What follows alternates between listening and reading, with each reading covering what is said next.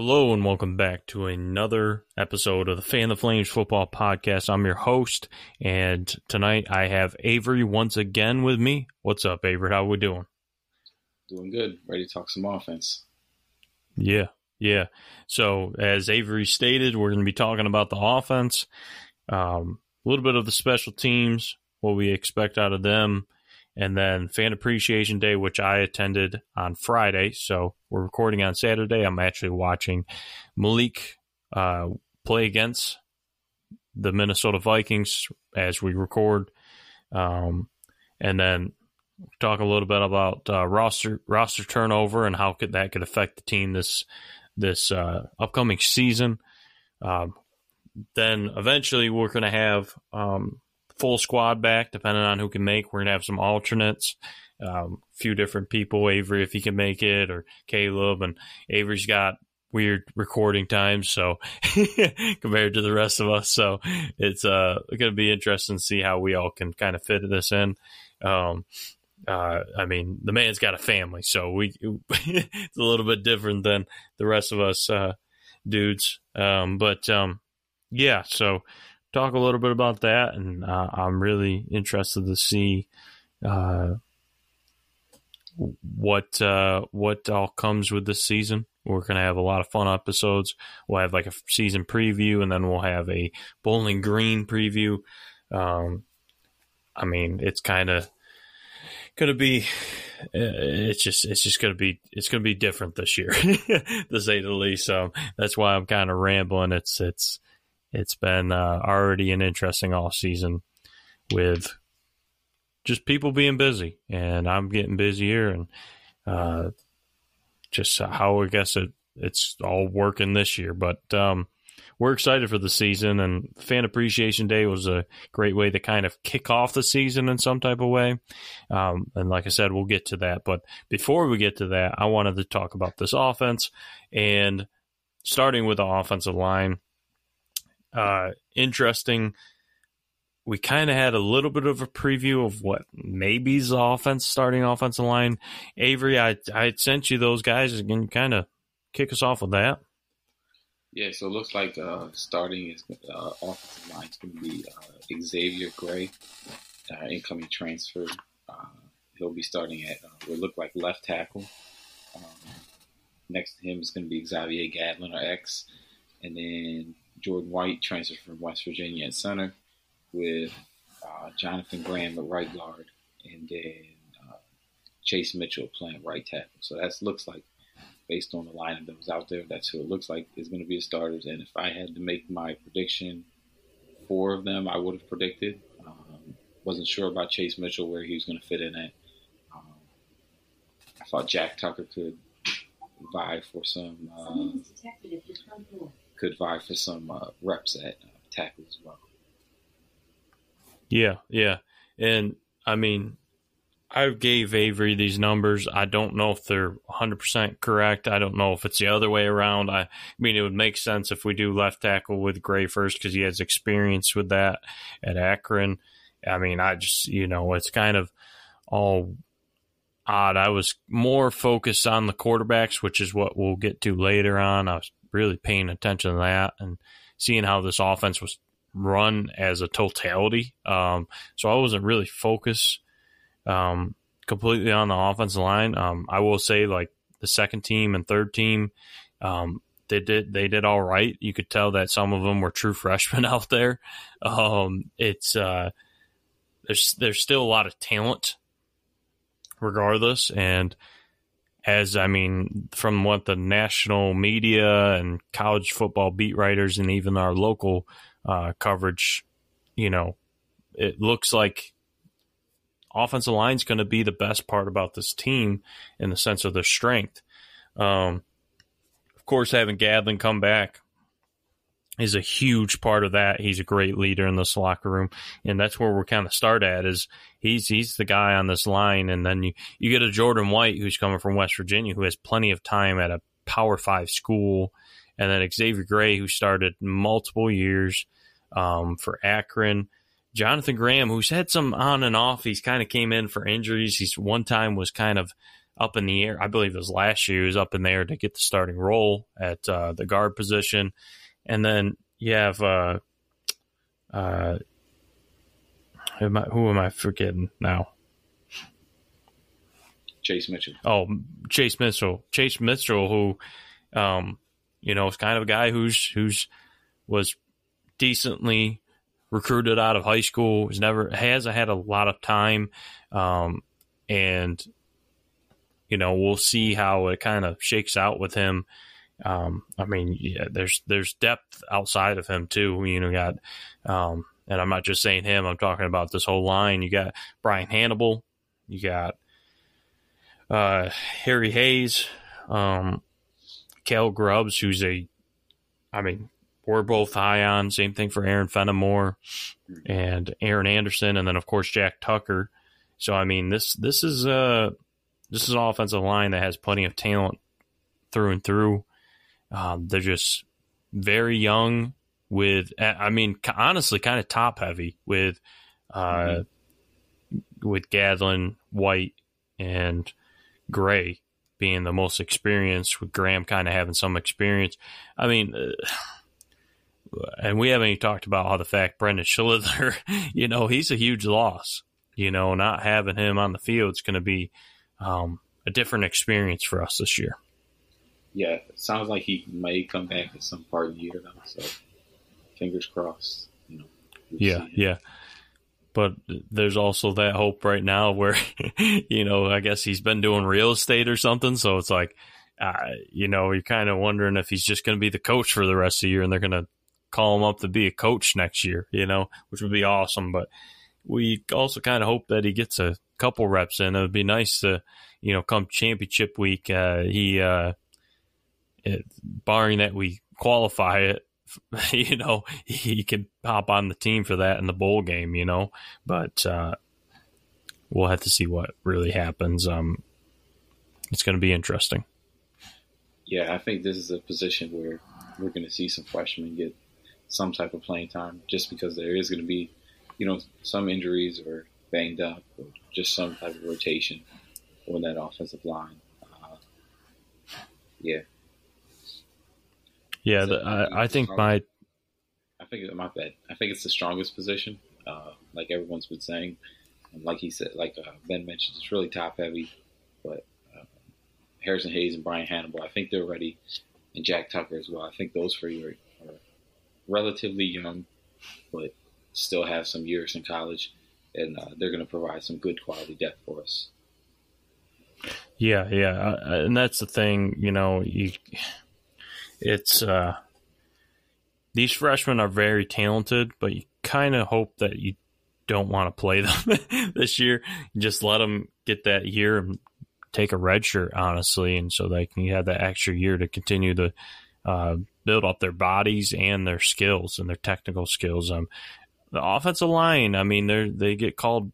They don't get called a skilled position, but it takes a lot of skill and athleticism to move at their size, to, hand placement, being able to make the right kicks on pass blocks. It's not an easy job, by any means. And it starts with this offensive line. They're going to open up the gaps for this very talented running back room and give time for a quarterback. We don't know who it is. And if it's a strength, then,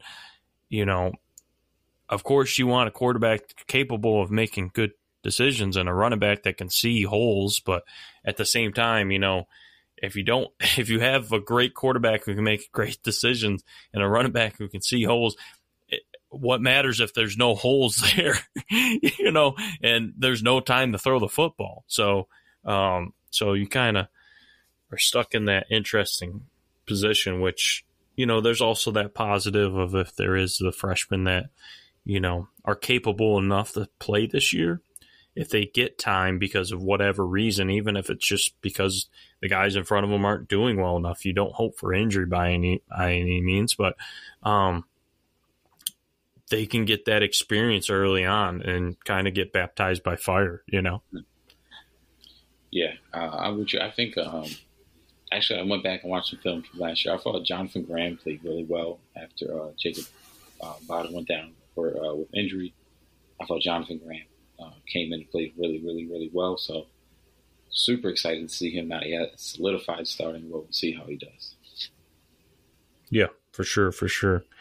Yeah, it's going to be an interesting group, and I want to continue to move on from that to the tight end group. This tight end group, this past Friday, Bo Burklow was actually the guy that was first out there. I don't know if that's indication. I don't think it is, obviously, because you got Hanshaw and Henderson, and Hanshaw and Henderson both played quite a bit during their time at before the scrimmage. So I can really see, Burklow really getting an opportunity regardless, because Jacob Jenkins is now out for the year because he didn't get a waiver. So that's going to be an interesting development, because you hope for another veteran guy like Jenkins to get in there with Henderson and Hanshaw to kind of create a trio of tight ends that are going to be able to give you different things. Yeah, I think we're kind of relying on Jacob Jenkins to get playing time this year, but it's just going to kind of push Bo Burklow to play this year. I think that's what's going to end up happening. I think Billy DeRocher is going to be, we both think he's kind of a fullback in this offense more. That's probably where his home fit's going to be. So think about him kind of line up where Michael Bollinger did in the previous offense. He's a good blocker, good down-the-hill guy. But Hanshaw and Henderson are two really, really good tight ends that we're going to rely on a lot this year. And I think they're going to produce and get involved way more in the offense than what we've seen previously. Yeah, I agree. And, I think Hanshaw is the dark horse to honestly be one of the better tight ends in the G5 in the long run.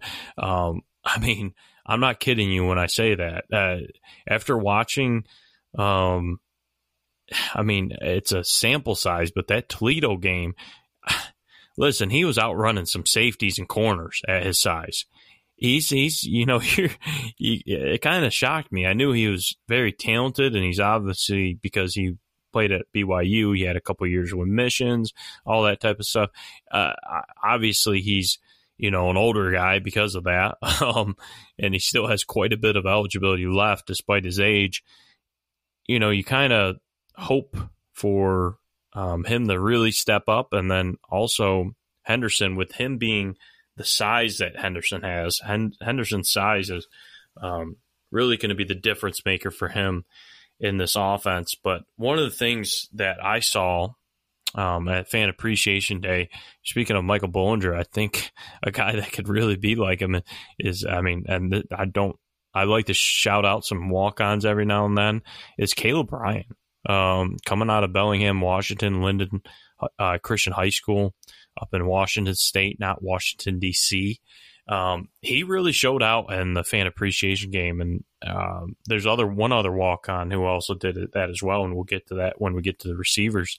I was really impressed. He catches the ball. That's the first thing. He may not be the fastest guy in the field or the biggest guy in the field. I believe he's only 6 foot, 6'2". He's 6'2", but he's still, at the same time, that's not a huge tight end, and he doesn't have the speed that makes up for it if you're not big, so but he's definitely an athlete, and he might be a guy in the long run that might make a difference and surprise us as a walk-on. He's the guy that I'm interested in a few years down the road. He's a senior. He's been all this time as a walk-on, and then he makes a difference his senior year, because he throws a block or catches a touchdown pass, that you're like, wait, who's this guy again? But don't worry, I'll remember who he is. I went back and watched some high school film on him, and he has a decent high school tape. After you mentioned him and that he was doing really well and stuff like that. So I went back and watched. I was pretty impressed with him. So I think he's a talented walk-on. Also, Anderson, I believe St. Cloud, something like that. He's another freshman walk-on that I think is pretty good. Has the potential of being pretty good in the years coming. Yep. Yeah, that's the thing about with walk-ons. You're not going to see, I mean, you don't want to see them have to produce in the first few years, but they're a guy that maybe stick around. And, I mean, Liberty has had a lot of walk-ons have, just in the Hugh Freeze going from FCS to FBS that have made a difference. And who's to say that it's not, you can't have multiple guys. We're not talking about Hunter Renfrow here. We're not talking about J.J. Watt or whatever. We're talking about guys who are guys that could make a little bit of a difference here and there. We're not saying they're going to the NFL,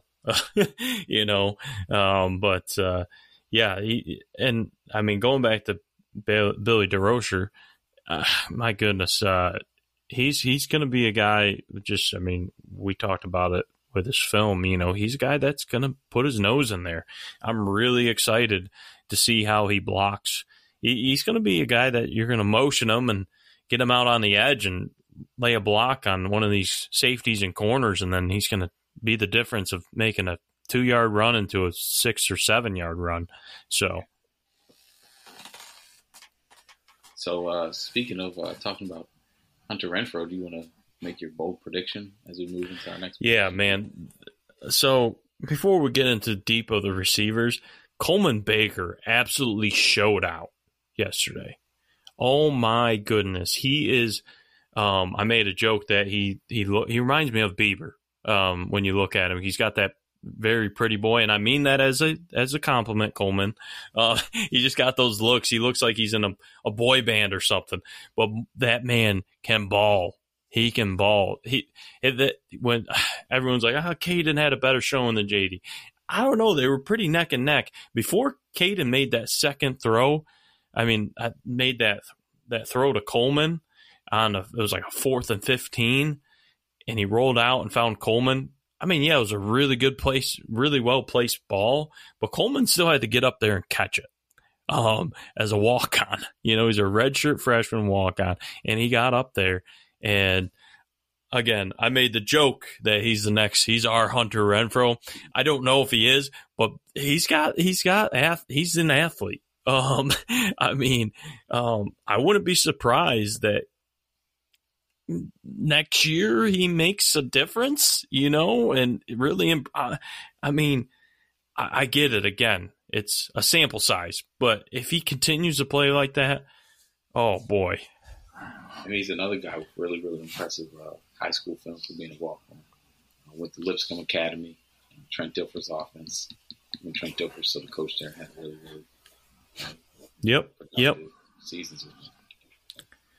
Yeah, it's not like he came from some small school. Lipscomb Academy, even though they got beat up on by IMG last night, shout out to Jaden Bradford.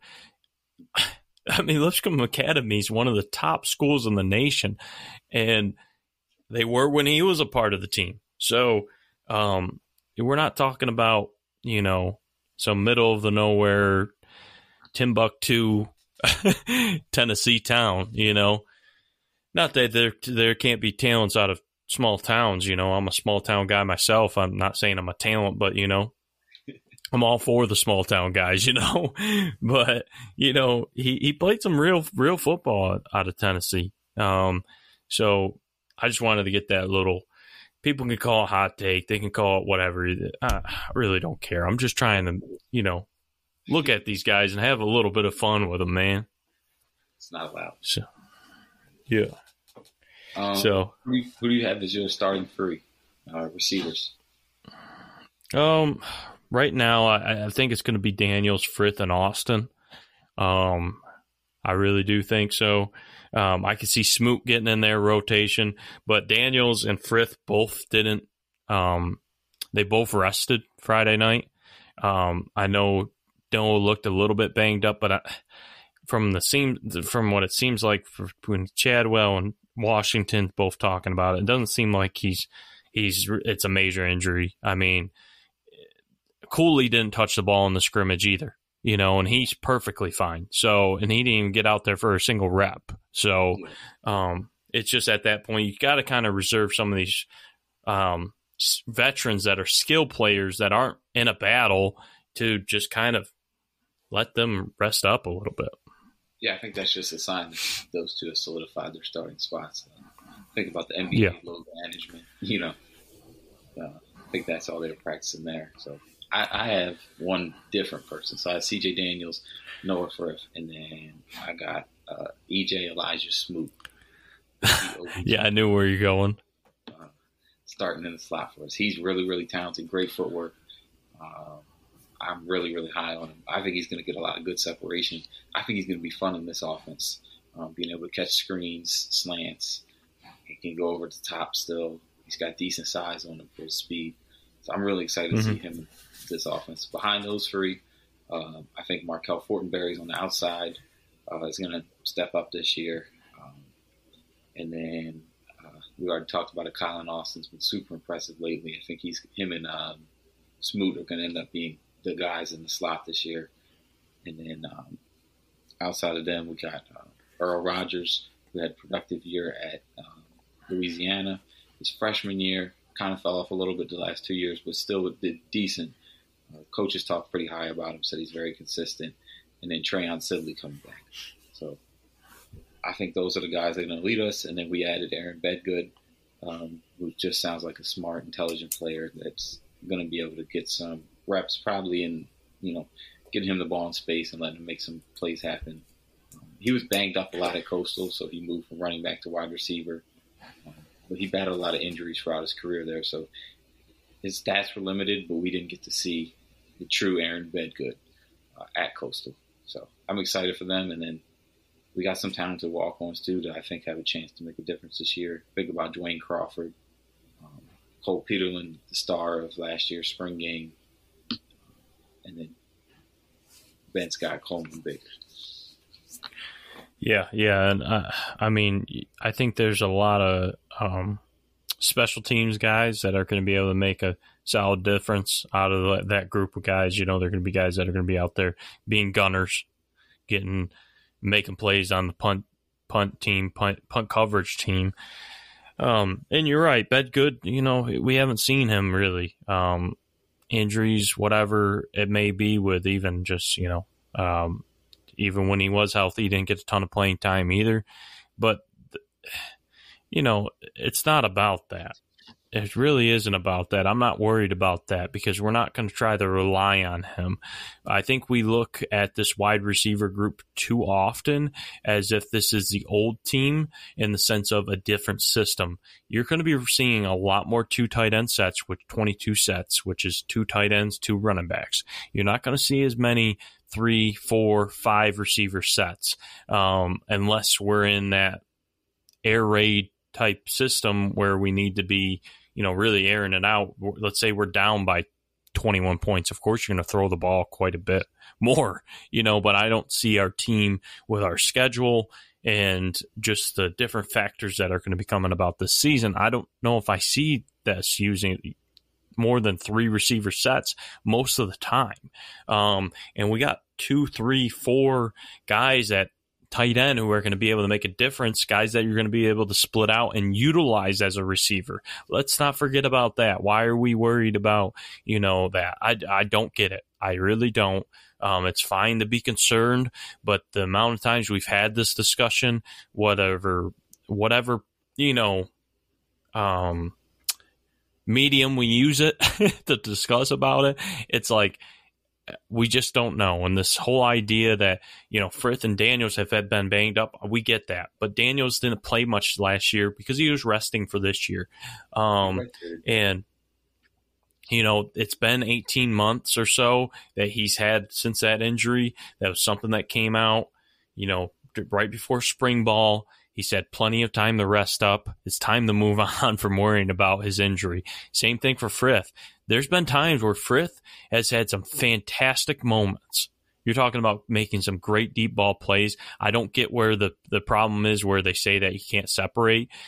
Separation isn't, you can't see unless you're telling me all these people are watching that doubt this receiver room.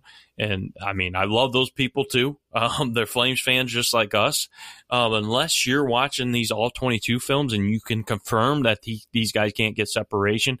I mean, show me evidence, because when I'm watching it on the field, they're doing a fine job. It's been sometimes our quarterbacks not being able to lead them and get them out of stuff. That's a huge part of being able the quarterbacks to get. Yes, you got to have a little bit of a step, but I just don't get it. And I think there's some guys. Of course, before we also continue to talk about this, we're going to lose Reese Smith, who's a great route runner, and I had high expectations for this coming season. He's not going to be playing this year.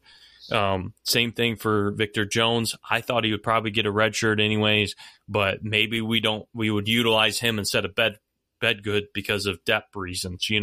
He's going to be another guy who has a great future, and he's someone who's a speeding guy that's going to be that separation guy.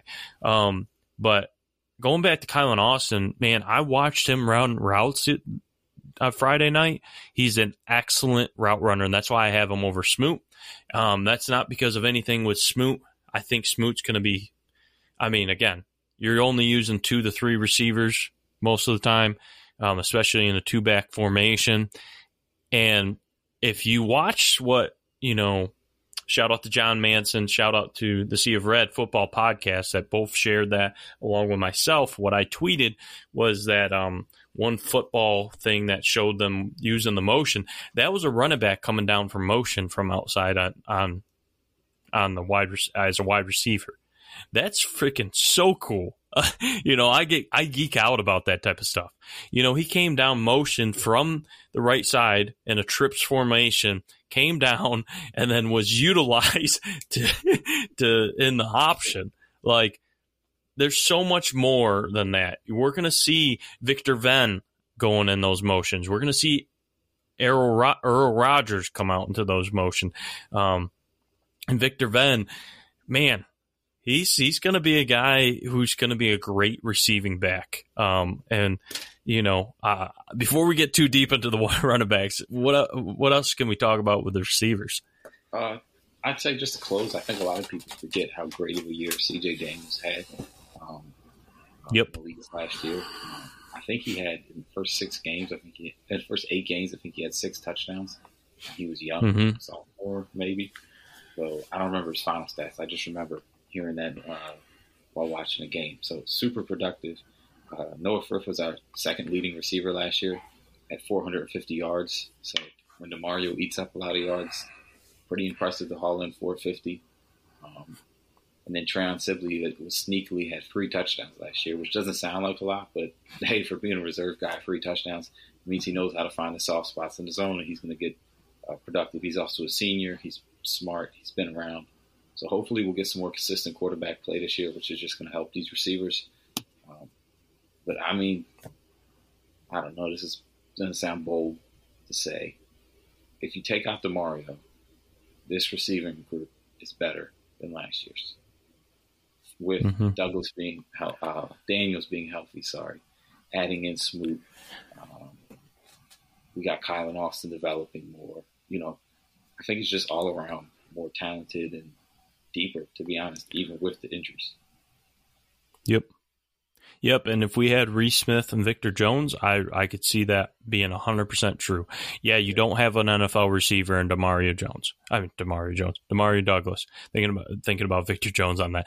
You don't, but you do have a Fortenberry who's, again, he's a guy that's got a ton of size. He's a very solid route runner for his size. He's still developing on that, and he's going to be able to get up and go after the ball. He's before he blows. Yeah. What's that? I said it's just a matter of time before he blows and his time comes. He's super. Yep. Yeah, I agree. I agree with that. He's going to be one of the future. Honestly, you're going to be one of the guys that we're going to have to rely on in the future. And why we're worried about him, being relied on right now. Guess what, guys? We're not a P5 team. We don't have Emeka Egbuka and Marvin Harrison Jr. sitting on the sidelines as we've just lost 6 receivers to the NFL in these past 3 years, like Ohio State. You know what I mean? We're not, we're not this, we're not that. We're not, some of these P5 teams that just keep reloading at wide receiver. And I know people say, oh, well, that should make you even more concerned. It's like, no, I'm going to believe in this talent. And that's the thing. I'm not trying to make statements that these guys are going to be this. I'm not saying that. I'm saying that they're going to be able to be capable of playing at the FBS level, which is what they were recruited for.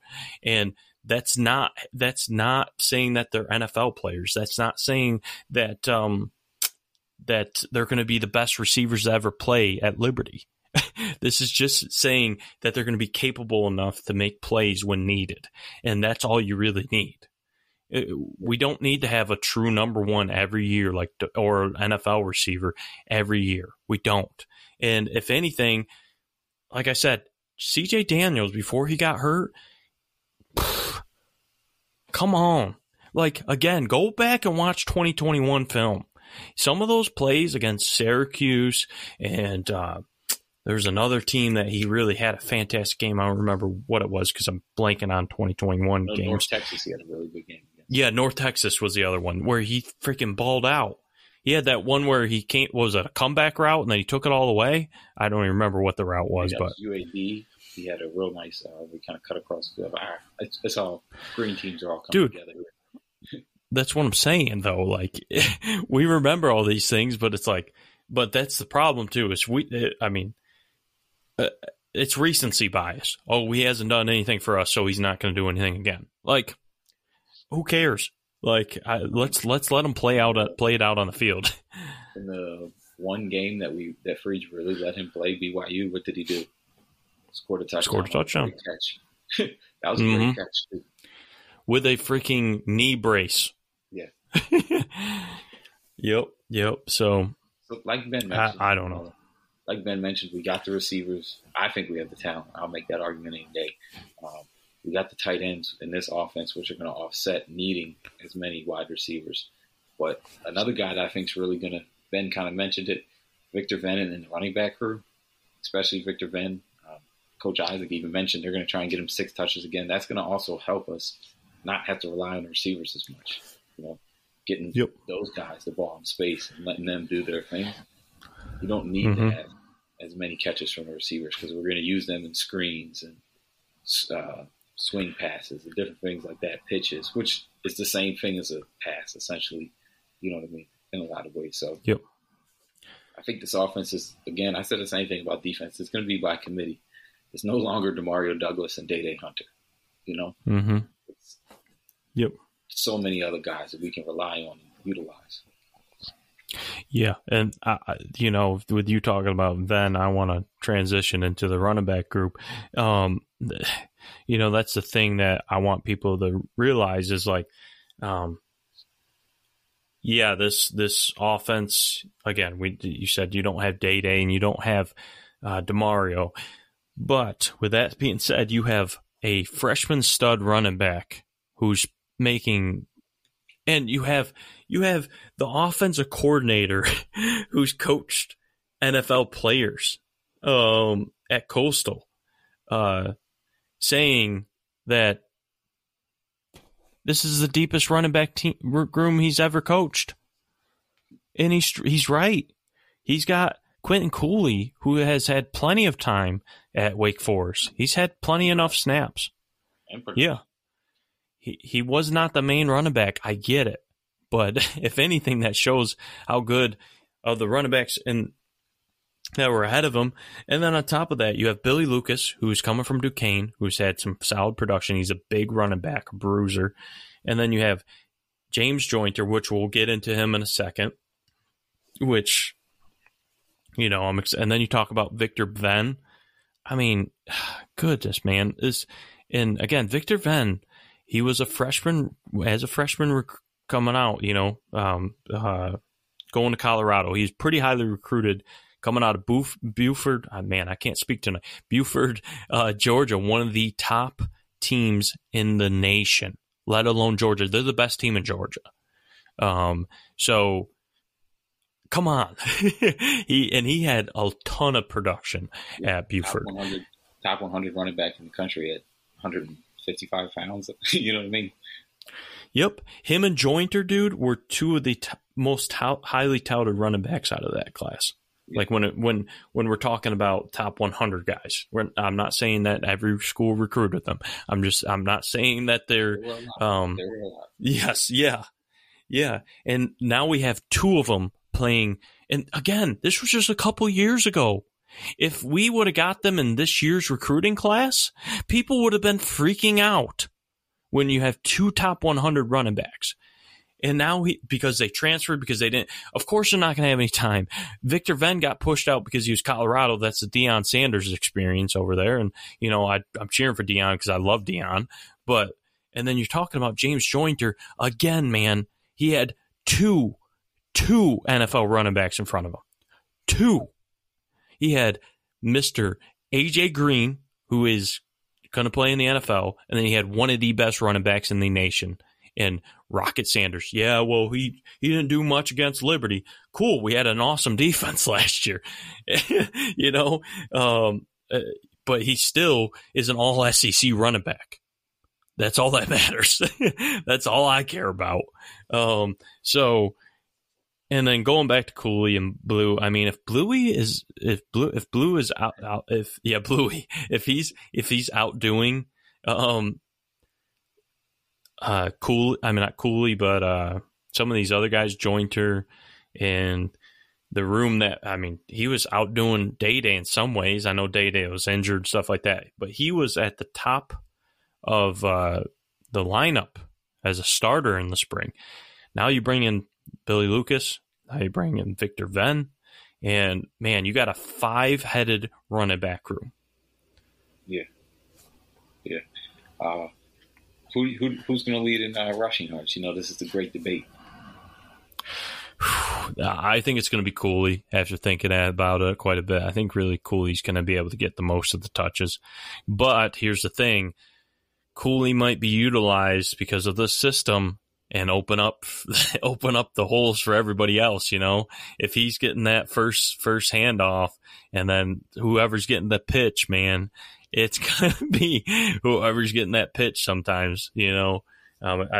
Dude, honestly, if I'm making a kind of a little bit of hot take, I could see Victor Venn running this team, man, off the pitch, man. I could see him run because you combine that with his receiving yards, his total scrimmage yards could be insane this year. We said rushing yards, man. Rushing yards. Yeah, I know. My guy might be a hot take is Billy Lucas. I think he's a guy that him and Von Blue are probably the two running backs that can do it both. They can go between the tackles. They can go out, on the perimeter as well and make plays. I think his production at the FCS level and experience is just going to allow him to play a little bit more than Von Blue. Like you said, I think Cooley's just going to be that bruiser, and he's going to open up a lot of the gaps for other running backs to have. Isaac even kind of talked about it. He said that Billy Lucas is really good in between the tackles and also has the ability to go outside the tackles as well. So it's exactly what we saw on tape with him. I think Cooley's going to be a close second. I mean, James Joyner obviously could also lead the team in rushing as well. So I got those three. You know, I'm curious to see how Von Blue does. I'd really like to redshirt him, but it sounds like Coach Chadwell would as well. But he's too talented to keep off the field. So, like they said, he's going to play special teams or something. I think it's his attitude. It's just attitude and work ethic are just top notch, which you see in his film. I mean, he's an effort guy. You know, and Isaac mentioned it. Coach Newland, Isaac mentioned it. You know, he had some fumble issues, and it was all related to doing too much. You know, trying to truck guys and get those extra yards, which is not a bad thing. He's just got to learn. You know, can't win every battle, but he's going to be very, very good. You know, he has that mentality. He has that attitude to just, you know, charge ahead and get as many yards as he can and just make plays. So I'm excited for this group. And then again, Victor Venn. I mean, 6 touches a game doesn't sound like a lot on paper. Well, when we're saying it, but 6 touches is a good amount of touches each game. I'm excited to see what he can do in the perimeter. Yeah. I mean, listen, I didn't see Cooley, Blue, or Lucas play in the scrimmage. It was Venn and Jointer, and then it was all the walk-on guys, like I believe like Belford and all them. You didn't get any reps, you said? Yeah, Blue Cooley and Lucas, they were all dressed. I'm pretty sure they were all dressed, but they didn't play in the scrimmage. So Okay. yep. So if we're going off of that, sounds like they're the top 3 guys. But I mean, geez, Venn and Jointer, they're gonna have something to say about it. They're gonna have something. And I think that's the thing about this room. There's gonna be a lot of rotation. There's gonna be a lot of fresh legs, and it's just gonna be. I mean, okay, here's another thing you're talking about with the receivers, going back to the receivers, but not really the receivers, but utilizing the wide running backs as receivers. We didn't see a lot of screens out of Freeze's offense. He is traditionally known to not utilize running back screens. I don't know what his philosophy, I don't know what his reason behind it is. I never have gotten it. If you guys go watch his Ole Miss tapes, he's utilizing a lot of wide receiver screens and a lot of tunnel screens. And I'm not a huge fan of wide receiver screens if you can't run the ball. So, sometimes you're trying to just get quarterbacks in a rhythm, so I can see that. But if anybody can remember the Ole Miss Alabama game, literally it was because of wide receiver screen that was that iconic where Chad Kelly fumbled the snap and then threw it wide out, and then it bumped off the D back into the receiver's hands for a touchdown, that whole iconic play. If you watch those whole games, he doesn't have I don't think he even did a single running back screen. And that's going to be different in this type of system. I mean, very little did we see screens with. You know what he did for a running back? What's that? You know when he did for a running back? Who's that? Freeze. Yeah, no, yeah. But who? 4th and 1, up by 5 against UConn on our own 30. He did. He was like, "Oh yeah, let's utilize it now." I think one of the swing plays that Day took all the way against Old Dominion, I believe that was a swing play, so we'll call that a screen. And then any other time was with Shedro during his time here. I remember him utilizing Shedro on screens, little middle screens, running back, halfback middle screens. So. Yeah, I don't even know if those were the play calls or Shedro was just the dump down guy. A lot of times, I think, you know what I mean? Oh yeah. Last read, yep. Give it to him. Yep. So, Freeze has a different, scheme. It is what it is. This is going to be heavily on the run, and I heard people saying, "Well, what if they pack the box?" Okay, do it. We'll just run play action. Goodness, like that's a good thing. You want them to pack the box. We have 2 capable quarterbacks, and that 2 capable quarterbacks. But I mean, can you imagine single coverage? C.J. Douglas, C.J. Daniels, keep saying that. Yeah, and, Ray Smoot or Kylan Austin, put them in single coverage with no safety over the top. Please do it. You know what I mean? Yes. Yep. Please give us a single high safety. We love it. Because that's what the system is designed to utilize, the edges with pound the middle, open up the edge for the pitch back, and then set up play action for a single high safety. Come on. Yeah. And then give me Hanshaw and Henderson, for 10 to 15 yards every play. You know what I mean? Like it's I'll take it.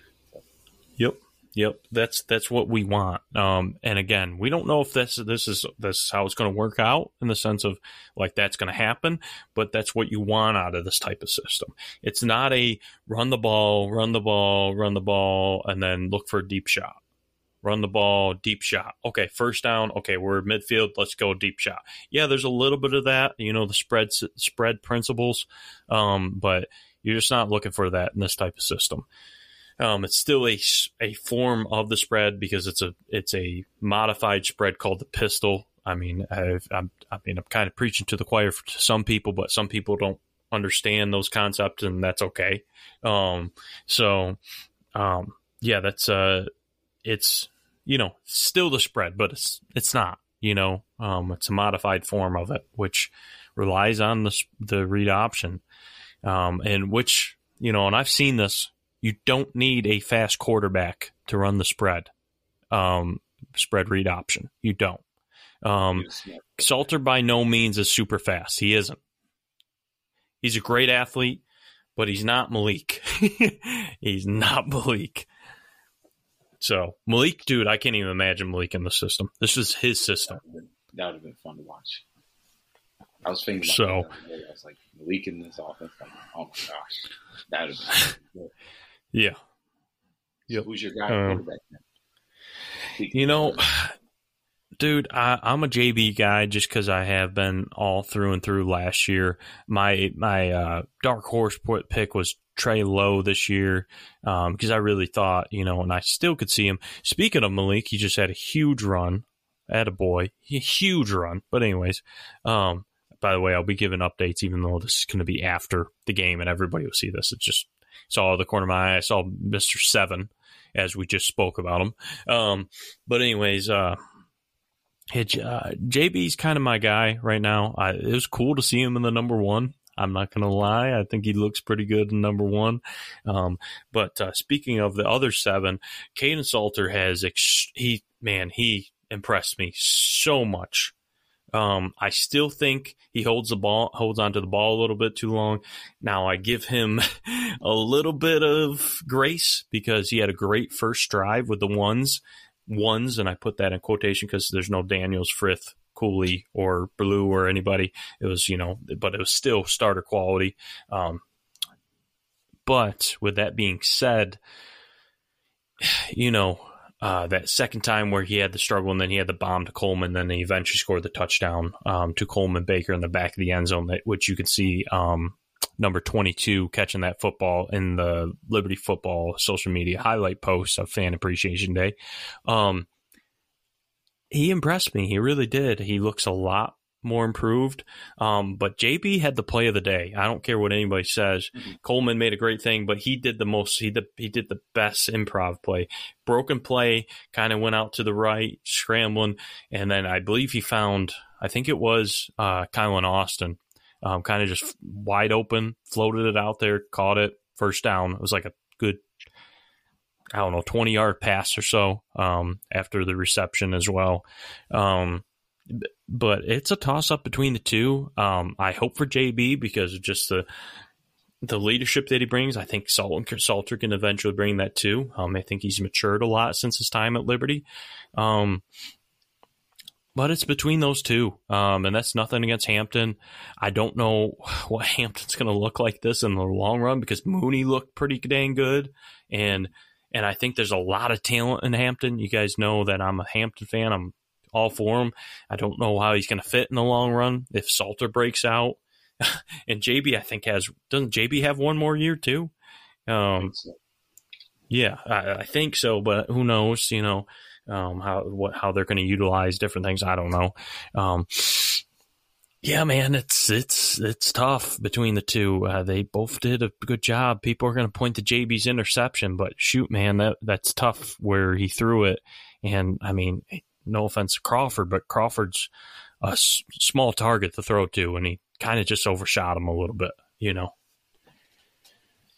Yeah, I've always been high on Kaidon Salter. So Kaidon Salter's my guy. I think he had his moments last year, his very, very highs. Think of that Wake Forest game. We saw his potential and saw how great he can be. Then we also saw his lows, So we saw both. You can argue the same for JB as well. But JB, I think, was a little bit more consistent last year. But another thing we forget is that Salter was, 19 years old last year, a redshirt freshman, with very limited, I think, just UMass snaps the year before. Joined us late in August, I think, for the football team that freshman year, because what happened at Tennessee. So he was a guy that, I think he was still learning how to play football and getting that confidence and trusting himself. It appeared last year that he kind of lost his confidence that he had played with. So I'm excited to see Kaidon. He seems to kind of have that swagger, have that confidence back. I think this new coaching staff is helping him with that. I think they just allow him to play a little bit more free than what Hugh Freeze did. There's a lot of reads, but there's a lot of reads of him being an athlete, if that makes sense. Which plays to Kaidon's strengths. Like we said, he's not a blazer. Everyone thinks he's so athletic, which he is athletic, but he's not a blazer speed-wise. Nope. Him and JB are probably the same speed, honestly. They might be close. I give Caden an edge, but yeah, not far apart. Yeah, I think it was. Yeah, I think Caden's fastest was 40. It was like a 4.7. Probably he didn't run the 40 at the combine because he didn't want to, but he probably would have run a 4.4. You know. Yep. So yeah. That's not the same at all. 4.4, 4.7. No. So no. You know, but I think Caden's going to take it this year. I think it's all about him understanding the offense and trusting himself and having that confidence. If he does that, sky's the limit. You know, if he can get the playmakers the ball in space and let them make plays, and he's got to realize that it's not all on him in this offense. This offense is designed to get guys the ball in space and let them make plays. You know, Grayson McCall's stats look amazing, yes, but a lot of that is due to the pieces around him being able to run 80 yards after they catch it, you know, things like that. So this offense is hard on the quarterback, but also easy once it gets going. I think it's hard to comprehend, but once you're in it and you're playing in it, I think it's quarterback friendly, which Chadwell was a former quarterback, so it makes perfect sense, you know. And if you look at the way we're recruiting right now, we're recruiting guys that can get the ball in space and make plays. You know, so that's the future of this offense, and that's why I think it's Caden. I think Caden's the guy. I think he's going to have that confidence this year. He's not, hopefully, you know, I like what Chadwell's saying this year compared to last year. You know, it was always, even the first game, Charlie Brewer's our guy, but you might see free quarterbacks.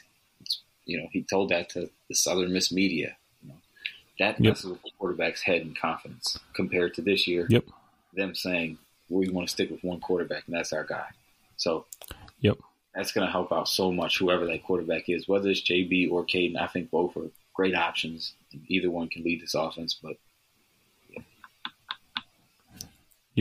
yeah, I can see K-Salt taking this team. I really can, and I could see him taking this team and just running with it. But I could also see JB too. JB's going to bring a different. They're two different quarterbacks. JB's going to be more of a West Coast guy. He has a good arm. He doesn't have the Salter's got a bigger arm than him. But again, he's very underrated when it comes to his athleticism. I don't know why Salter is looked at some guy that can, you know, is like a Malik. He's not. He's just not. He if anything, Salter's more of a pocket passer than Malik is. And again, with another thing with Salter kind of reminds me of Baker Mayfield in the sense of like he's an improvised quarterback. He relies off of that. Baker, in a lot of his times, that's what he was big on. Was again, and Baker was a solid athlete, not the fastest guy. Obviously, I think Salter's a little bit faster than Baker, but I'm just having this idea of how good of an improv. And I know that Malik was too, but you know, you're going to see Salter more in the pocket than anything. And, you know, that was, again, going back to the whole thing, when Chad was saying we're having one guy sticking with, I don't want to see 3 quarters in, if someone's struggling, I don't want to see him get pulled out, especially if it's a close game. Like, what are you doing? No, you're just going to kill a player's confidence and you lose trust. You lose trust. I think a quarterback that is at the backup will trust you even more if he doesn't get pulled out. You know, I mean, if the main guy gets pulled out, then he gets thrown in, and then like, oh, not very good, he gets pulled out again. We saw that so many times last year, and it was just I mean, shoot, if Brewer would have stayed healthy, who knows if Brewer didn't play well? We could have seen 3 quarterbacks get rotated in 4 if Hampton, you know. I know that we did regardless because of Hampton coming in and he had his Mustang package or whatever. And I'm like, come on. He just, like, Hampton's a rhythm guy. I mean, every quarterback's a rhythm guy, let's be honest. But Hampton, especially with him being not a 4-star, you know, playing in Texas, he didn't even play his senior year unlike Salter did. So, I don't know, man. It just was absolutely bizarre, and I'm hoping whoever it is, we see him see it through, at least for a few games. So unless he's getting injured, we shouldn't see a quarterback switch first 3 games. Yeah, this is a hard thing to explain. I think JB might have the ability to win more games for us, but Caden Salter might have the ability to take us farther, if that makes sense. Mm-hmm. You know, just the upside of Caden is so much. We just are hoping that, you know, some of the inconsistencies aren't going to be there. Like holding on to the ball and stuff like that. Yes, that was a huge issue. But again, he was 19 years old, redshirt freshman out there with confidence, him having to think in the back of the head, I have to play well, I have to make a play. You know, Freeze also called him out multiple times, saying that he didn't study the plays or, you know, things like that. So I think all of that messes with a young guy's head and makes you lose some confidence, you know. So when you talk about holding on to the ball a little bit, you know, maybe you do hold it on because it's like, if I run the ball, the coaches think I'm not making my reads, you know, things like that. So I think it's Caden's building that confidence back. You can kind of see it when you watch some of his throws that he's making. You know, that throw to Coleman Baker, that touchdown throw, that was in some coverage, you know what I mean? At least what it appeared to be from the Liberty Twitter, football Twitter page. So I think if he's getting his confidence back that he had when he played in high school, he can take this team very, very far. I think this offense is very well designed for him. He knows how to play with athletes. He knows how to get athletes the ball. So I think he can take us farther, but JB might be more consistent. That's just a big question. Yeah, I think JB's floor and ceiling are closer together than Salter's. Yeah. That's not even a shot towards JB. No. Because JB is, I mean, again, he's a guy wasn't highly touted coming out of high school. He's a guy that's already proved he should be proving people wrong. I know he had his bad games last year, but again, I don't think JB he's not a spread quarterback. He's just not. He's a guy, you know, he's just not going to be that type of guy in that type of system. Salter is a little bit more, but Salter's more versatile when it comes to system. JB's going to make a lot of intermediate throws. And he's pretty solid when it comes to that. And the thing is, he had some moments last year with like Gardner Webb where he just looked atrocious. He did, you know, don't get me wrong, but, that doesn't mean that he didn't have the BYU game. The BYU game was, I mean, dude, I'm not going to lie. The BYU game, he had better moments than Malik at times in that game. Some of his throws on some of the balls, those were very, very good. And again, of course, Malik had his moments like Virginia Tech, and, you know, don't get me wrong. Like, don't get me started with that. But, you know, when we're talking about the potential that JB has, he showed some flashes that you're just like, shoot, man, he can play. But I'm also excited for K-Salt too, so don't get me wrong. We say all this to still not know which way it's going to go. You know? Yeah. I mean, I have a feeling it's going to be K-Salt, which I hope for JB. I'd rather be proven wrong in the sense of JB play and then just not really do too much, you know. And there goes that man Malik again, making people miss. Goodness, he's balling right now. So yeah, that's kind of where I see it. But I wanted to.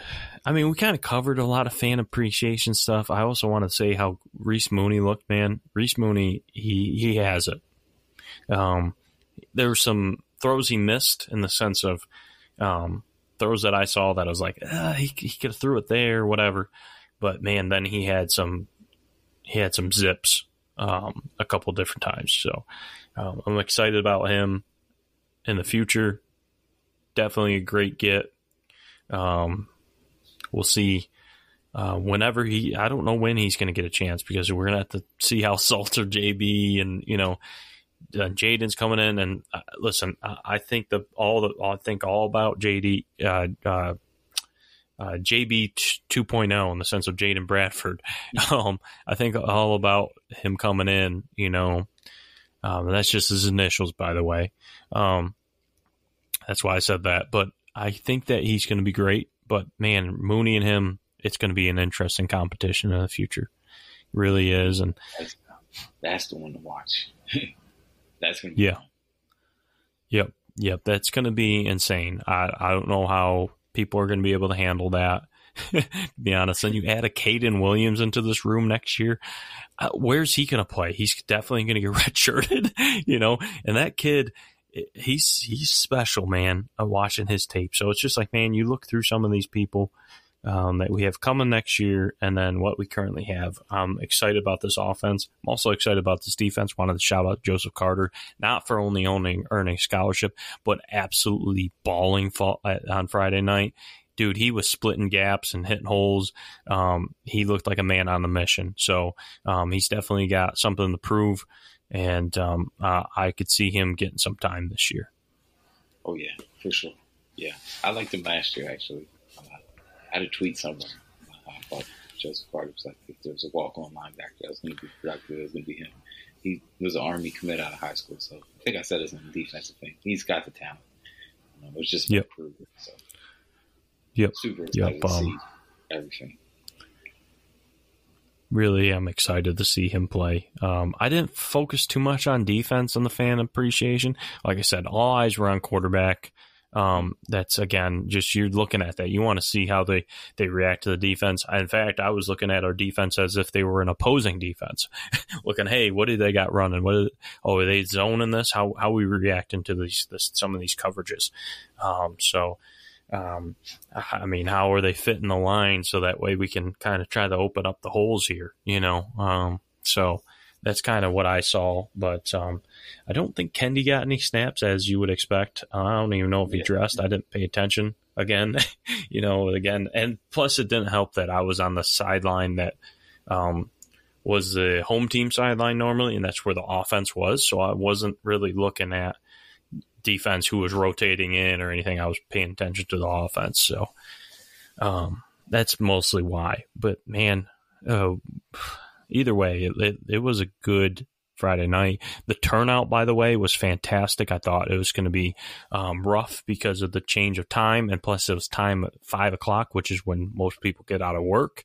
But, man, they showed up, and it was interesting because there was a large part of the freshman class that decided to show up about 45 minutes to an hour into it, towards the end of the scrimmage, toward the end of the entire fan appreciation day, because there was some stuff after the scrimmage that was done, some little things like some special teams drills.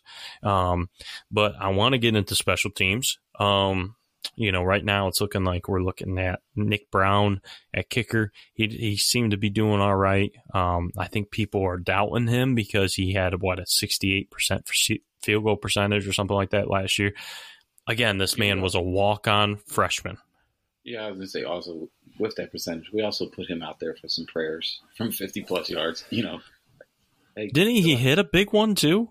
Yeah, pretty sure he hit a big one. He hit one big one. Yeah, one. so there was some other times where we put him out there, he was out of his range, which 50-plus yards is at P5 level, darn many kickers that can hit that, to be honest with you. So sometimes in NFL, they even struggle with that. So I think that kind of brought down his numbers. Braden Beck is supposed to be healthy this year. We'll see how he does. Tegan Linderink. I was halfway close. Yeah. I hate to say depth at kicker, but it's there. Another thing is we talked about this. Chadwell said the same thing again. Like different than Freeze. He wants to stick with one kicker. Same mentality as a quarterback.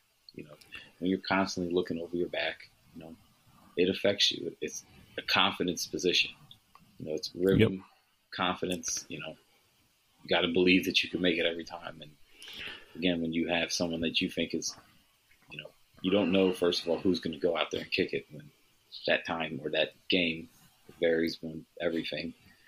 So I think just Chadwell saying these things is going to help with the confidence and help whoever it is be able to solidify and just do their job better, to be honest with you. Yep. And I agree. And, Braden Beck, I'm hoping he gets a shot at some point too. But, I'm not saying that I'm hoping for a rotation. I'm just saying, Braden unfortunately had some look at that. Malik threw his first ever touchdown.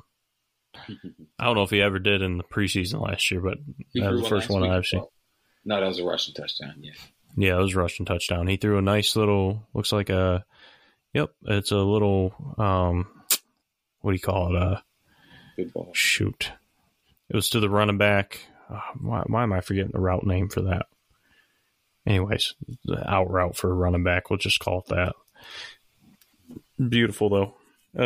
Anyways, nice throw. Good for Malik. He's having a very good game, by the way. So yeah, Max Morgan seems like he's going to be the punter. He's got a scholarship.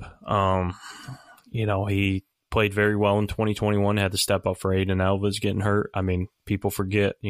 Even though it sucks that we lost Aiden Alves, but Aiden Alves was pretty inconsistent before last year. Last year he became into an absolute beast. I'm hoping that he gets a shot in the XFL or USFL because he is a very talented punter. I don't really know what his plans are. I haven't really been following him too much, but wasn't that your MVP?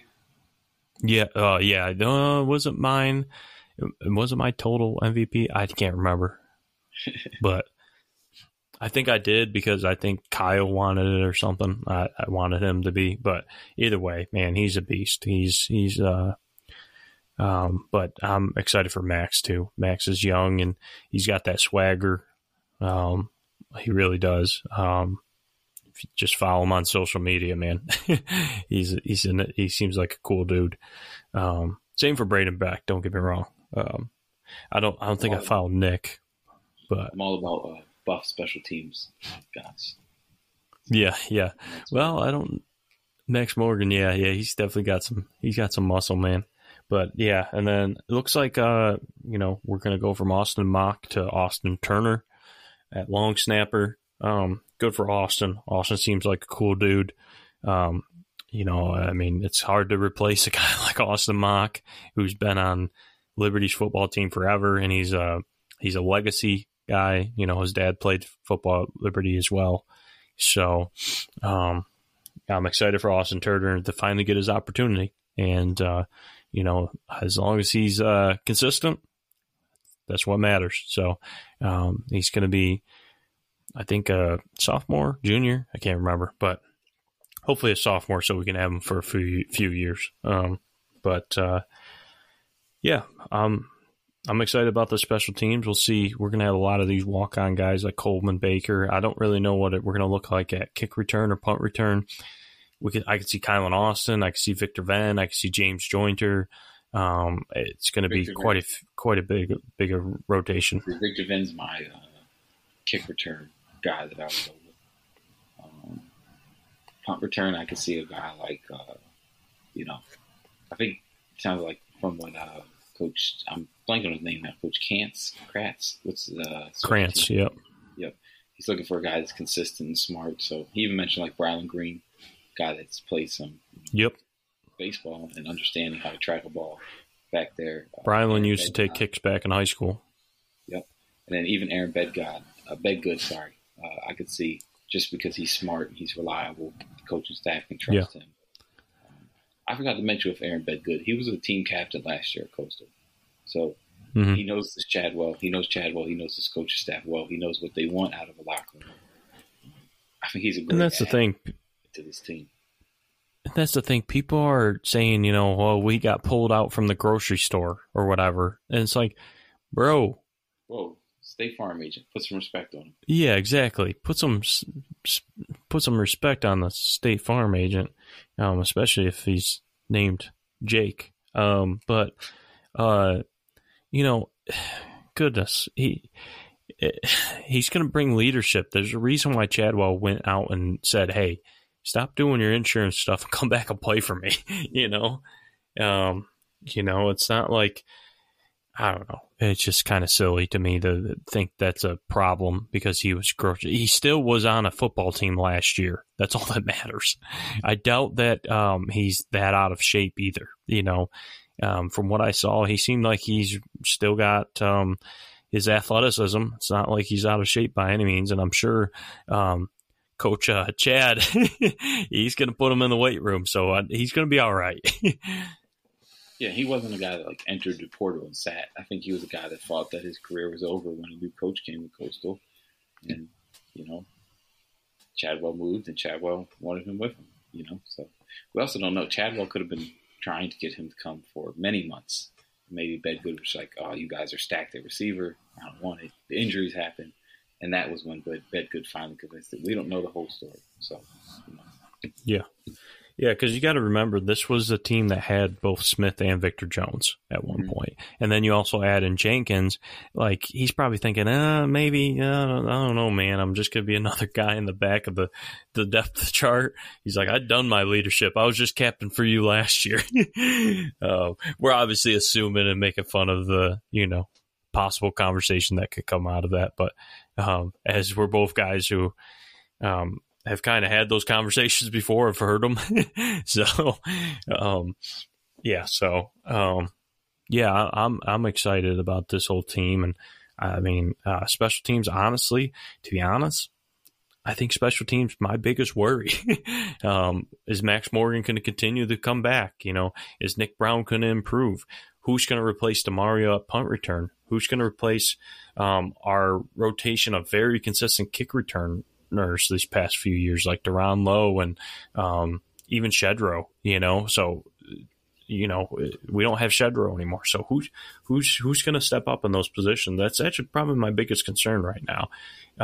I know it sounds silly, but special teams and turnovers are two of the most important principles in football. I don't care what anybody says. If you can't punt the ball, and you can't make kicks, and you can't freaking get into good field position, whether it's setting the team up, your defense up for bad field position for that offense, or get into good field position because you're making a wise decision on kick returns or punt returns, it's very critical. It could change a game. Field position matters. That's why turnovers and special teams matter so much. Got to watch out on special teams. Sam Perry, transfer from Gardner-Webb, kicker and punter, it looks like.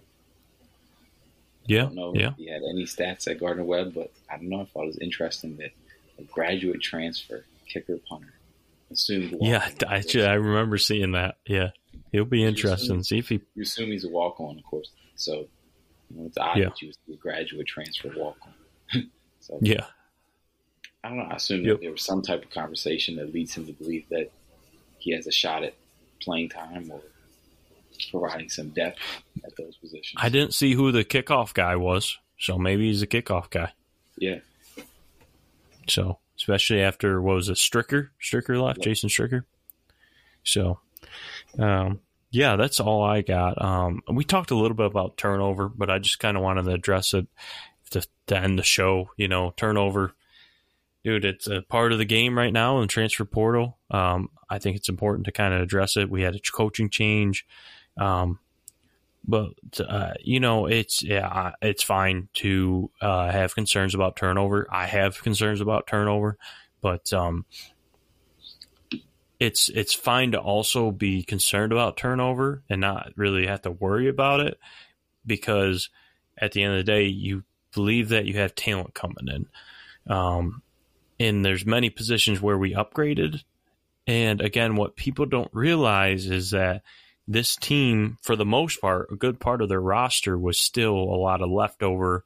And I don't mean that by any type of slight from the FCS teams and FCS level recruiting. When Freeze first came to Liberty, he was not pulling in the type of recruits that he was in the later half of his career, let alone the transfer portal wasn't relevant back then. And then on top of that, Chadwell's pulling in a class right now that's legendary in the sense of numbers. Don't get me wrong. You still have to these players still have to turn out to be good. We can call them legendary because it's the highest rated class of that we were pulling in so far. These guys are being recruited by. I mean, goodness, man, Jaden Bradford's he's a guy that if I was didn't come to Liberty and I wasn't a Liberty fan, he would be mad at it that we lost him to freaking Liberty. I'd be like, what the heck? Why did Jaden Bradford go to Liberty? Don't get me wrong. They already have a quarterback for next year's class. And he played last night too and played pretty well. So it's not like, I'd be like, oh, really? But still, you're like, what the heck? So, but you're bringing in guys like him, and then Caden Williams, man, he's fantastic. So you're going to have a a lot of guys come in these next couple of years. And yes, this year we're very young, but I think we already addressed it in this podcast. The offensive line, even though we have some returners and we lose Schlittler to injury, the amount of talent that's coming to this offensive line is, I mean, Jordan White and Gray alone make this line the best line when it comes to talent-wise. I'm not talking about what they perform on the field. I'm talking about talent. That's not being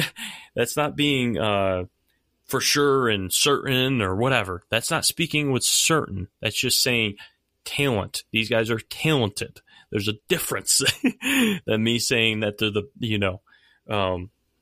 again, that goes back to saying that the recruiting class is legendary. That's just the talent. That's not saying that they are going to be. There's difference between potential and actual. It's the old Kevin Durant quote, which I'm sure Kevin Durant wasn't the first one to quote it. Talent, what is it? Hard work. People. Work hard. Yeah, hard. Yeah, exactly. Hard work beats talent when talent doesn't work hard. Yep. For some reason, I was slipping the mind as I'm looking at the preseason game. But yeah, that's my little soapbox. And I don't have a problem with people having their negativities about it. It's fine. I love you guys in the sense of, it's fine to have those conversations and, it can get a little bit of testy in the sense of, just a little bit of heat or what people think is heat. I don't really get that upset. I don't think about it all night. It's not like I'm laying in bed like, oh shoot, wish I would have won that argument, but it's still at the end of the day, it's something that you can still be positive about and still be like, hey, we still got talent. If you turn on the tape, yeah, they haven't done anything in an LU uniform. Guess what they did in this other uniform at a higher level? Yeah. I mean, I don't know. So. Yeah, I mean, there's so many guys who could go down the list and talk about how they produced already in college, or they had the potential to produce in college. And a lot of these transfer portals with guys we got in aren't guys that were there for 3-4 years. They were only there a year, 2 years, and then decided to transfer for whatever reason. So, it's not like they weren't like James Joyner was going to get on the field at Arkansas at some point. You know what I mean? Jordan White was getting on the field at West Virginia. He started multiple games at West Virginia last year. For whatever reason, decided to leave. Xavier Gray started at Akron, chose us over Virginia and Houston, 2 P5 schools. Chike had extremely productive career at Avalon Christian, chose us over Cincinnati. I can go on and on and on. Bryson Jennings. Yeah. Dude, the whole freaking nation, the whole Flames nation would have lost their mind if Bryson Jennings committed to Liberty out of high school. Yeah. Because he's a legacy recruit. And they would have just been like, oh, we beat Virginia Tech because his dad played at Virginia Tech. Whoever would have been like, oh, my goodness. Same thing for Jointer and Venn. People would have lost their mind if I mentioned that earlier, if we recruited both of those in the same class. All they are is a year removed from getting them in the same class. That's literally it. Why? I just don't see the it's fine to be realistic. I get it. I really do. There's a lot of things to be concerned about. But here's the thing. The talent's there. And again, it's just I don't get it. I really don't get the Gray Carroll too. People would have lost their mind if we would have got him straight out of high school. I mean, some of these guys would have formulated one of the best recruiting classes of all time. And they're just a couple years removed from high school. Just because they didn't play at the other school because of whatever reason, especially the guys we mentioned before, mostly depth reasons.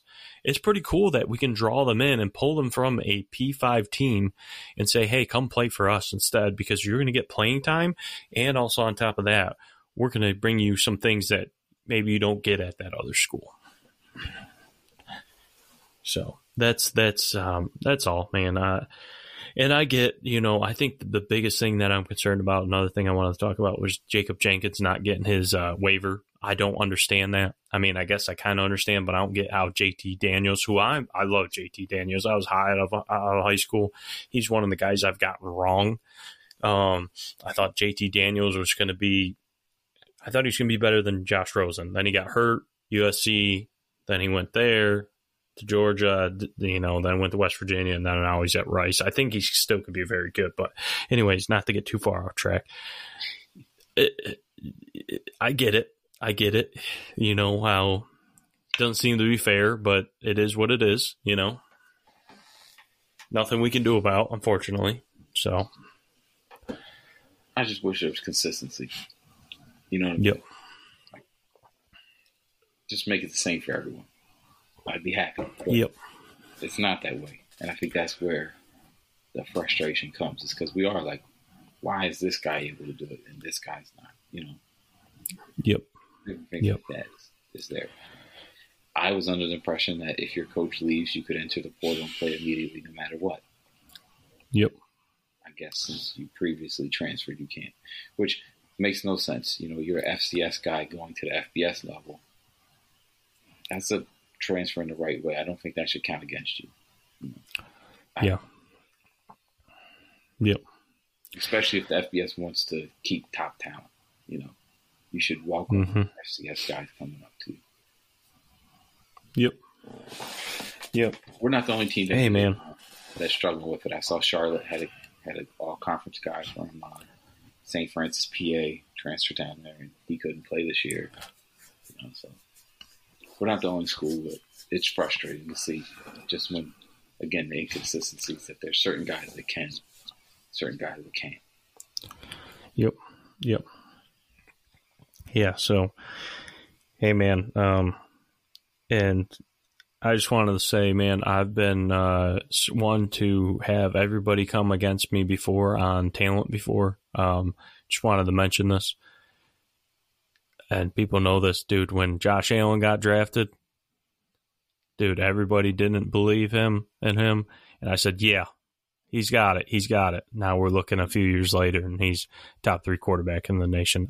I'm just saying, I don't know everything, but I do know some stuff about football. My point is, you can still get excited about talent. You just can. Just to get back on that, despite the turnover, you can still get excited about it. Just like with the Jointer thing and the Rashad Jennings thing. I know Rashad Jennings is one of the greatest to ever play at Liberty, and he made the NFL. But freaking Rashad didn't get the recruiting that Jointer did get out of high school. He just didn't. And then when he went to Pitt, he went to a P5 team. But that Pitt, I mean, people were like, hey, but there was no LaShawn McCoy on that team. There was no, what's his face there? What was the other running back that was great in early 2010s? I'm blanking on his name right now. He was also another guy that was big in the NFL. I don't know why I'm blanking on it. I just looked that up last night because I was thinking about it. But that's the thing. You got a guy like Jointer coming in who basically has 2 NFL guys in front of him. And then a third guy that came into the same class as him, who was also another very star-studded freshman. Jointer was going to play. Reese Smith was going to have a chance to play. White was going to have a chance to play. Gray was going to start. That's almost lock. We can keep going down. Trey Lowe, I get it. He's kind of a guy that was kind of stuck in Southern Miss quarterback nightmare that they had going on down there, unfortunately. He kind of didn't get the best of luck down there. He, too, was a guy that was getting out there and then would get pulled out and stuff. So, and then you look down the line, we talked about Jennings, but I just don't get how we were so hype about some of these players like Day last year. And Day, came from Hawaii, which was falling and crumbling, It was bad. Yeah, and they still are crumbling. Shout out to Timmy Chang. Hopefully he can turn that program around. But, I think he will. So, and I know we're just kind of talking ball right now. I kind of really just wanted to talk ball because we don't really talk ball much on this. And yeah, this is a Liberty football podcast, but I want to talk ball a little bit. So, there's a lot of potential on this team, and I think this is just a topic that's going to happen no matter what as we continue to grow as a program, is turnover. I hope that it's not as much as this past year, but it's still going to happen here and there. We're going to lose guys. We're going to also add guys that are going to be unexpected. So you're going to get both ways. It's going to be things that there's different factors, but the first part's going to be playing time. Second part's going to be, NFL. Can I make it in the NFL? And then the third part's going to be, just overall culture and the environment around them. Is this going to be a place they want to stay? So it's it happens everywhere. Hopefully, again, it won't happen as much as in the sense of how much we lose. But again, we lost a lot of depth guys. We did lose some starters. But you look at someone where those depth guys, they're either out still in the portal or there's, went to FCS or a school that's the same. It's like, I don't know what everybody's worried about. Let's just let the games happen. We can have our concerns, but I guess we'll be proven wrong or proven right. Who knows? Yeah, to be determined, but this talent on this team is crazy. I think this is the most talented Liberty roster we've seen. So, yep. Whoa! Can't say that. You can't get too excited. So I agree as well. There's when we're talking about talent and potential, top to bottom, this is the most FBS ready team, and you would expect that after going through 4 years of the FBS transition. It's been 4 years now. Full 4 years where you have 4 guys who are guys that recruited in the FCS are no longer on the team, or they're using up their COVID year or grad year.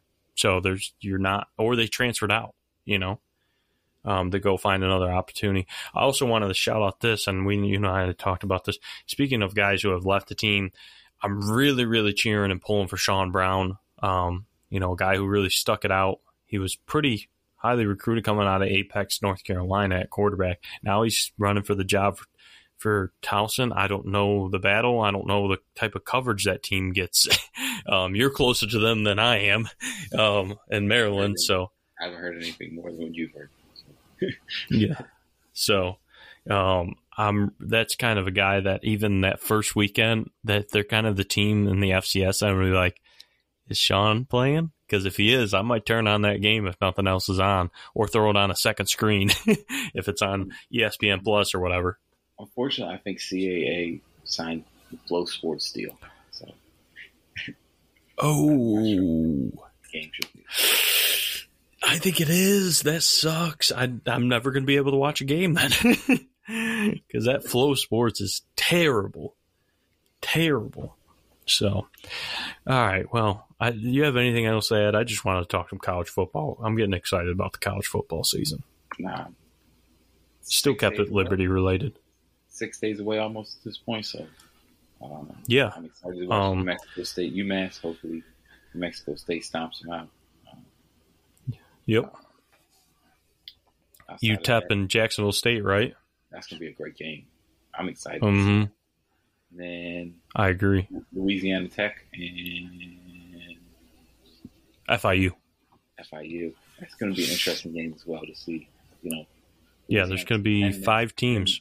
Ben mentioned it today. Louisiana Tech's kind of the sleeper right now. Good coach, good transfers. Let's see what they hold. You know what I mean? I think they're better than MTSU, to be honest with you. So great run by Malik. Ice again. Yep. But yeah. But yeah, you're a little bit behind. Yeah, I am. A couple minutes. Yeah, I got the actual live stream. I got that NFL Plus. So yeah. No flex, Yeah, so I think those are some games. Those are obviously the games we should watch and tune in for. Obviously, root hard for New Mexico State to beat up on UMass.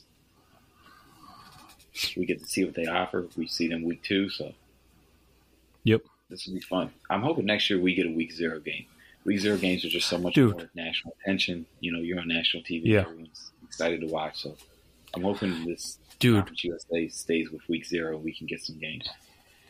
It would be sick if it was like Kennesaw State or something at home. Yeah. Like bring in the new conference team that we used to play in the Big South, who has a lot of expectation. They could be the closest geographical rival outside of Western Kentucky and Middle Tennessee, you know, and you're talking about, you know, I mean, shoot, that would be a lot of fun, you know, week 0. UMass on national television. Oh, yeah, for real, man. For real. Yeah, it's man, that's going to be a fun weekend. Like, I mean, I'm kind of one of those guys that I just love watching college ball. So, Yeah, you know, absolutely. New Mexico State, UMass, I'm not going to prioritize. I am now more because they're in our conference, just New Mexico State in general. But however, with it being week 0, I can't wait to watch that game. Don't get me, I'm so fired up about that game because I love week 0 because even though we're not playing, I want to get involved into week 0, like you said, but the fact that we're not, means I don't have to worry about really any teams that I really, really care about. Yeah. Like Liberty. And then of course, I cheer for Penn State here and there. Everybody knows my story there, but Liberty's still first. And, just to be able to just sit back and watch that type of game and you're just like, this is it, man. Football's back. I got a little bit of a hint of it with Langston Hughes Carrollton last night. And, that was such a good ball game. And I'm like, it's football season, man. And just preseason games just don't do that for me, man. They just really don't. Yeah, especially with all the rotations and things like that. It just feels like a scrimmage, a big scrimmage. Yep.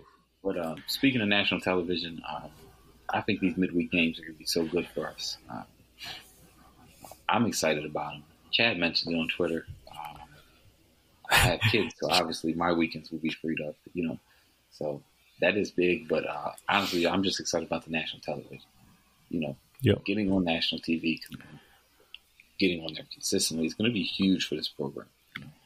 I think what we should look for in Conference USA as a football team is to win and to have exposure. Because we think Liberty's big, but realistically, it's not as big as it could be. Not yet. So, let's build the brand. Let's win. Let's be on national TV. Let's win those games. Show them everyone what Chadwell's new Liberty team looks like. And yeah, I think that's huge. Ian McCall did a good job, and Conference USA did a good job of getting those games. Yeah, those are going to be, again, we're going to have a lot of people, like, go on Twitter and just look up Liberty or look up whoever we're playing. Like, there's going to be a lot of people that aren't fans of those games, like just people like me and Ben or some of the other listeners that just love football. They're just going to watch those games and get to know Liberty, get to know other teams. You know what I mean? So, and even casual fans will tune in to those games. So, I think that's going to be good for the brand, be good for the university, be good for the football team, and hopefully just draw us more fans. Yep, and that's the funny thing is I think that's why Chad said that this week and that tweet. Oh my goodness, he got heated by the people. Got the ratio, man. He even said that. I was like, Chad, I'm partially with you. Man, there's a lot of benefits of it, but I don't want it every weekend. I really don't. If I'm being real with you, like, man, it's just it's nice, but still Saturdays doesn't mean that my Saturdays are free because I'm still going to be watching college football regardless. So, all it does is takes me away from the game day environment in the sense of, like, me going to the stadium. That's all it does. It saves me away from getting to traffic and stuff during that Saturday. So if I want to watch these other games, I can turn them on. But, most of the time I'm already throwing them on the freaking radio, so it's like whatever, which, who knows how much longer I'll have Sirius XM because it just went up. My 1 year trial of having the exclusive offer went, so I got to call them. But dude, that's a freaking clutch thing when you're going to games, is throwing that out, and then you have like freaking Oregon State versus whoever, on a late night. You're like, because a Liberty game gets done at like 9:30 if it's a 6 o'clock kick, and you're waiting in traffic for a good half an hour. You're throwing on the late night game, whether it's a primetime ACC game or SEC or Big Ten game, or maybe you're throwing on a late night game. So that's just starting to kick off at 9, So there's there's that benefits. But man, I mean, it's not going to open up my weekends if it was just, I'm still going to be watching ball, staying at home, being a hermit. I tell people that, like, hey man, football season's coming. We're only a couple weeks away. Actually, we're only a week away now. Yeah, if it's something that's dire, yeah, we'll go and do stuff, man, or we'll get some food or something. But if my flames are on, we aren't moving. We're staying locked in. Yeah, I just can't wait for the national attention. Getting more fans and getting more eyes on us. There's probably so many people that even just attend Liberty University online that just don't even realize, what Liberty football is now. That it is FBS. Things like that. And they do play on national TV, so I think it's just going to be huge for building that brand. Yep. I mean, so everyone talks about realignment and stresses about it. Let's just focus on winning.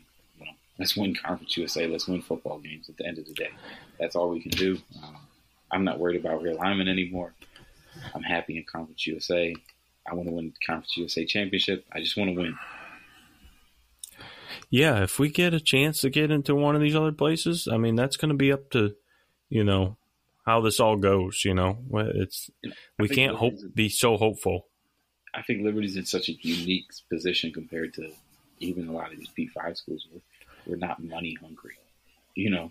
We don't need that next. We don't have to constantly chase that next TV contract like a lot of these teams. Yep. A lot of these teams that left Conference USA had to chase it. Like Charlotte, I hate to call out the program, but overall their athletic programs are not meant for a step up, right? We've all said that multiple times on Twitter. But they have to chase that, pay raise at the expense of winning, with the hopes of eventually winning, obviously. But, yeah, I don't know. I think we don't have to chase that. We can focus on building a brand and winning. And, yeah. Yep. I agree. I mean, look at the way that Pac-12, Pac-4 now fell apart. It's different. It's very different. It was all because of one of the university presidents asked a university professor. They didn't name the university to do like a business thing. Mm-hmm. $50 million a year, and they didn't get anywhere close to that. Yeah. Yeah, don't ask people who, even though they may be business oriented and stuff. I mean, I have an MBA. I'm not trying to discredit professors. However, don't try to get them involved into your decision. Like that's $50 million, man. That's not how that works, man. Most of the population in America lives on the East Coast.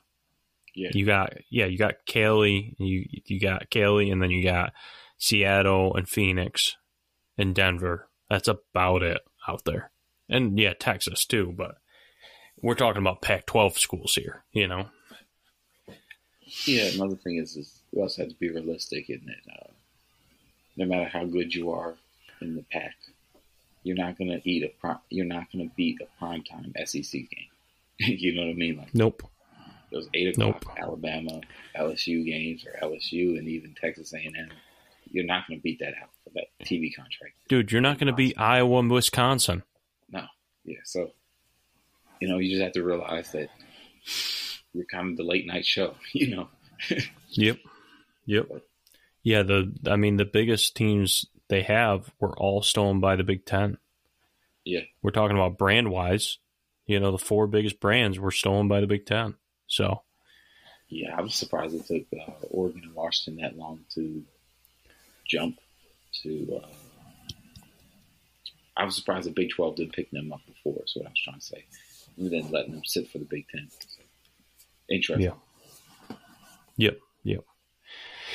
Cool. Well, I think that covers a lot of everything. I see it's getting kind of late for both of us, but dude, it's just good to talk ball. I appreciate you guys if you've actually listened into all this hour, 40 minutes. I really wanted to talk a lot of things, dude. We had a lot of the catching up. We weren't able to talk as much on the defensive preview, but I had a little bit more time tonight. So I wanted to talk just straight up ball. That is Liberty oriented, of course. That's what this podcast is about. I want to talk ball no matter what. I'll talk NFL, Liberty, and try to weave it back in, So hope you guys enjoyed this podcast. I really appreciate all these listeners. I appreciate the interactions we have on Twitter and trying to grow Instagram and even other places if it's just in person or whatever through my personal account. I really do appreciate everybody, regardless of disagreements or anything. That goes for everybody. So it's just, I can't believe this is about the 1 year anniversary of not me starting up this podcast, but the 1 year anniversary of going through a full season. This is my second full season as we're ramping up for, and I'm really excited to have the team that we have, and thankful for Avery to take time out of his night as he has his family hours, and then now he has his podcast hours.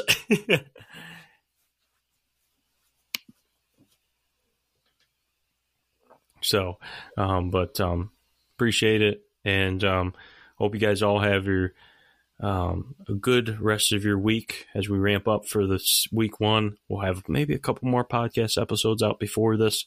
This should be coming out this week, right before week 0. Thank you for listening. Fan the Flames, as Chad Scott told us to do, and God bless. God bless.